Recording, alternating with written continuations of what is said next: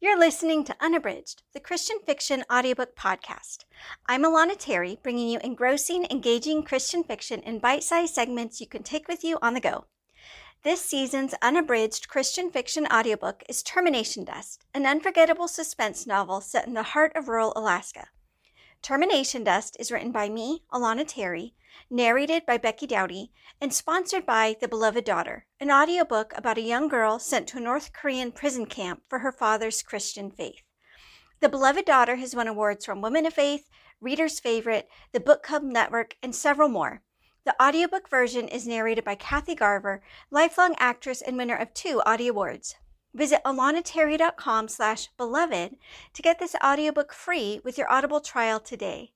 And now, enjoy today's installment of Termination Dust, an Alaskan Refuge Christian suspense audiobook. Chapter 28. Kimmy pressed the nighttime buzzer outside the Copper River Clinic's emergency room and nearly collapsed while she waited for the door to open. When a young nurse in Bugs Bunny scrubs opened the door, all Kimmy could manage to say was, "We got lost." Soon she was sitting in a wheelchair, heavy blankets draped over her shoulders, her feet soaking in a warm bath. Pip sat in her lap while the physician's assistant checked his vitals. "I think you're both very lucky to have made it out of those woods when you did." He looked at her meaningfully. "Is there anyone you need to call? Anyone who'll be worried about your safety?" Kimmy's memory flashed to Taylor's card, still secure in her pocket, and she shook her head. "No, I just wanted to make sure he was—" Her voice caught when she thought about what might have happened to Pip. "I just wanted him to come in to make sure he was all right." The PA smiled. "Well, in that case, I can relieve your worries. He's clearly hypothermic, but I don't see anything that's going to prevent either of you from a full recovery. If you'd stayed out much longer—" He left the thought unfinished, and Kimmy was grateful. Pip had perked up once he was inside, and she didn't want him to hear anything that would cause undue alarm. The PA wanted her and Pip to stay here a few more hours. Every so often, the nurse brought in hotter water to fill her foot bath. Pip was wrapped in layers of blankets, with hot water compresses tucked around his body while he sat on Kimmy's lap, and the nurse popped in every so often to get a new temperature reading. The PA told her that if she wanted, she and Pip could rest here until morning. She was badly in need of sleep, but she couldn't relax yet, not until she saw with her own eyes that Pip's temperature was back to where it should be. Everything had worked itself out in the end. Everything was going to be all right. The PA stepped out for a minute, and Kimmy tried to figure out a way to get comfortable in her wheelchair. She didn't need it anymore, but it was the easiest way to keep Pip comfortable while she soaked her feet. She could think of worse things to worry about than starting tomorrow with a sore and stiff back. She had just shut her eyes when someone knocked from outside her room. "Come in." Her voice was so weak she doubted even Pip heard it, let alone someone in the hallway. Her door swung open, and the nurse poked her head in, frowning apologetically. "Someone's here to see you." Kimmy's lungs seized up, and her heart rate soared. Chuck? How could he have found her? He had no idea where she and Pip were.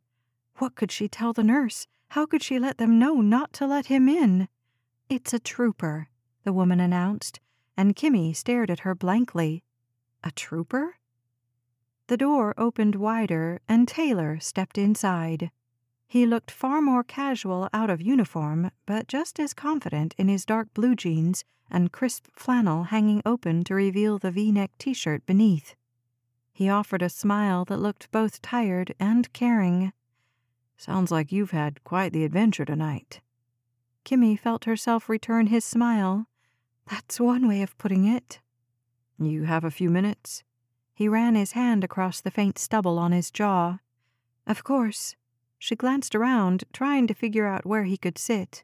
Even without his trooper hat, Taylor was over 6 feet tall, and she felt like she'd get a kink in her neck if she had to stare up at him from this wheelchair for very long. He reached out his long arm to shut the door, then leaned against the exam table. He still wasn't sitting, but at least his relaxed posture made it easier for Kimmy to meet his eyes. He grinned at Pip.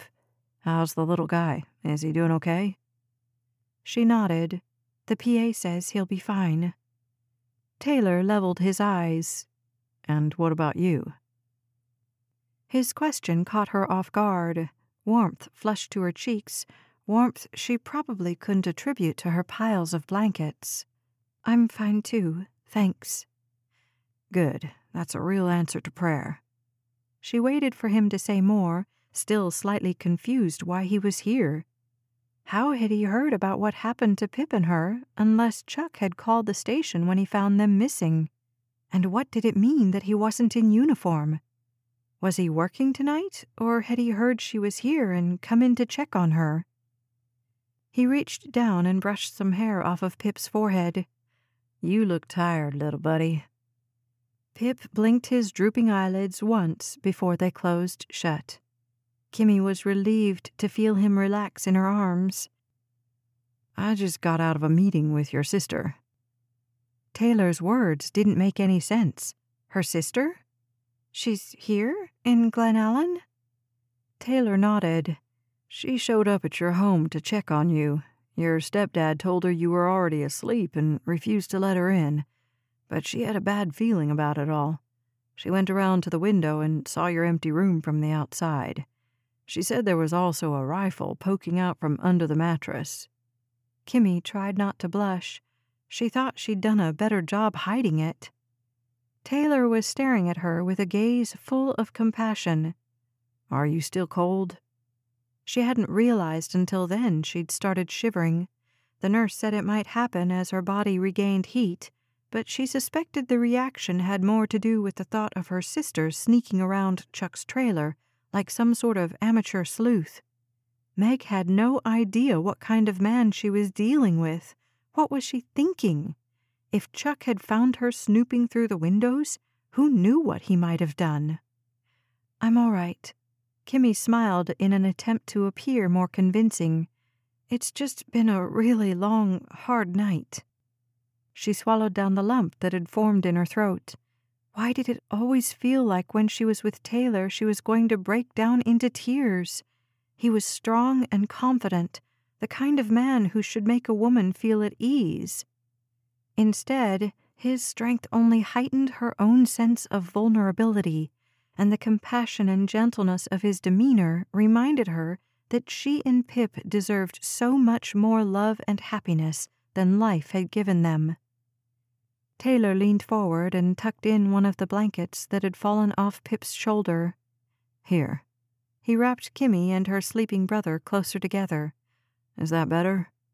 As he pulled away, the back of his hand brushed against her cheek. She jumped involuntarily. If he noticed her reaction, he didn't show it. Taylor sat in the PA's swivel chair. Rolling it a little closer to her, he held her gaze steady. "A lot of people were really worried for your safety." She tried to read from his expression if he'd been one of them. He lowered his voice. "Can you tell me what happened tonight?" She didn't know what he was asking. She had no idea how to respond. What did Taylor already know? What did he suspect? According to the story Kimmy told the clinic staff, she and Pip had gone for a walk to look at the stars and gotten lost in the woods. It was on the far side of believable, but nobody had asked for any corroborating details. Taylor looked stern. "I want to help you, Kimmy, and I think you need it." She didn't bother contradicting him. It was true. She had risked her life tonight to get Pip to safety. Now here she was, only a few miles from home, but she was with someone who could help her. Taylor would know what to do. "You don't have to be afraid." He reached out and took her hand. It wasn't until she felt the steadiness of his touch that she realized how much she was trembling. "You can trust me." His voice was earnest. "I want to help you." She glanced down at her brother, soundly asleep in her arms, reminding her that she would do anything to keep him safe. Kimmy told Taylor everything. Chapter 29. Kimmy was shaking so hard that a few minutes into her story, Taylor reached over and helped her settle Pip onto the hospital bed. "I don't want you to drop him," he explained gently. Kimmy felt even more vulnerable and exposed without her brother on her lap. It was as if her entire body was a window into the pit of her psyche, and as long as she had Pip shielding her, the curtains were at least partially drawn. Now there was nothing to separate her and Taylor, nothing to filter out the awful truth. She clutched her blankets around her shoulders and told him everything, not just about tonight when Chuck had threatened her with a rifle, but all that she and her mom had endured. Horror stories she hadn't recalled in years came tumbling out like a tangled mass of words, but instead of bringing healing and catharsis, she felt defiled having to relive those haunting memories, victimized all over again in the retelling. Taylor was a patient listener, asking a few pointed questions that kept Kimmy focused, making compassionate mms at the right times, nodding his head in sympathy. When Kimmy had drained her memory banks completely dry, Taylor held her gaze. "Thank you for being honest with me. I'm sure that wasn't easy." She was still trembling, but he didn't mention it. She stared at him, wondering what was supposed to happen now. She'd done her job. She'd gotten Pip out of Chuck's house and managed to tell the trooper about all the abuse they'd suffered. Her mission, as gruesome and excruciating as it was, had been a success. Taylor sighed heavily in his chair, and Kimmy wondered if she'd depressed him with her stories. He was so engaged while she was talking, but now that everything was disclosed, he looked tired. For a second, she wondered if she'd made a mistake. What if he came back and said there was nothing he could do? If not even a state trooper could free her brother from Chuck, her dreams of freedom and safety were nothing but an illusion. The thought led to a terrifying conclusion. What if Taylor couldn't help her? What if he told her it was out of his jurisdiction? What if he told her that since Pip himself hadn't been the victim of physical abuse, he had to go back home and live with his dad? Kimmy braced herself, certain that the next words out of Taylor's mouth would tell her that everything she'd suffered through tonight was in vain. She and her brother would never be free. Instead, he reached out toward Pip, who'd rolled out of his blankets, and tucked him back in carefully. Taylor looked at Kimmy with a gaze full of sympathy and trust. "I'm glad you were able to talk about these things. All your stories are going to help us build our case." "What case?" Taylor was gazing at Pip while he slept peacefully in the hospital bed. "The case against your stepfather. We've put out the warrant for his arrest." "Because you thought he hurt us, and that's why we were missing when my sister came by?" Taylor shook his head. "No, because we've received solid evidence that implicates him in your mother's murder."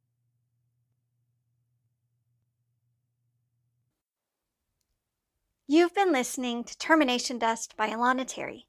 Today's episode of the Unabridged Christian Fiction Audiobook Podcast is sponsored by the Beloved Daughter audiobook, available exclusively on Audible.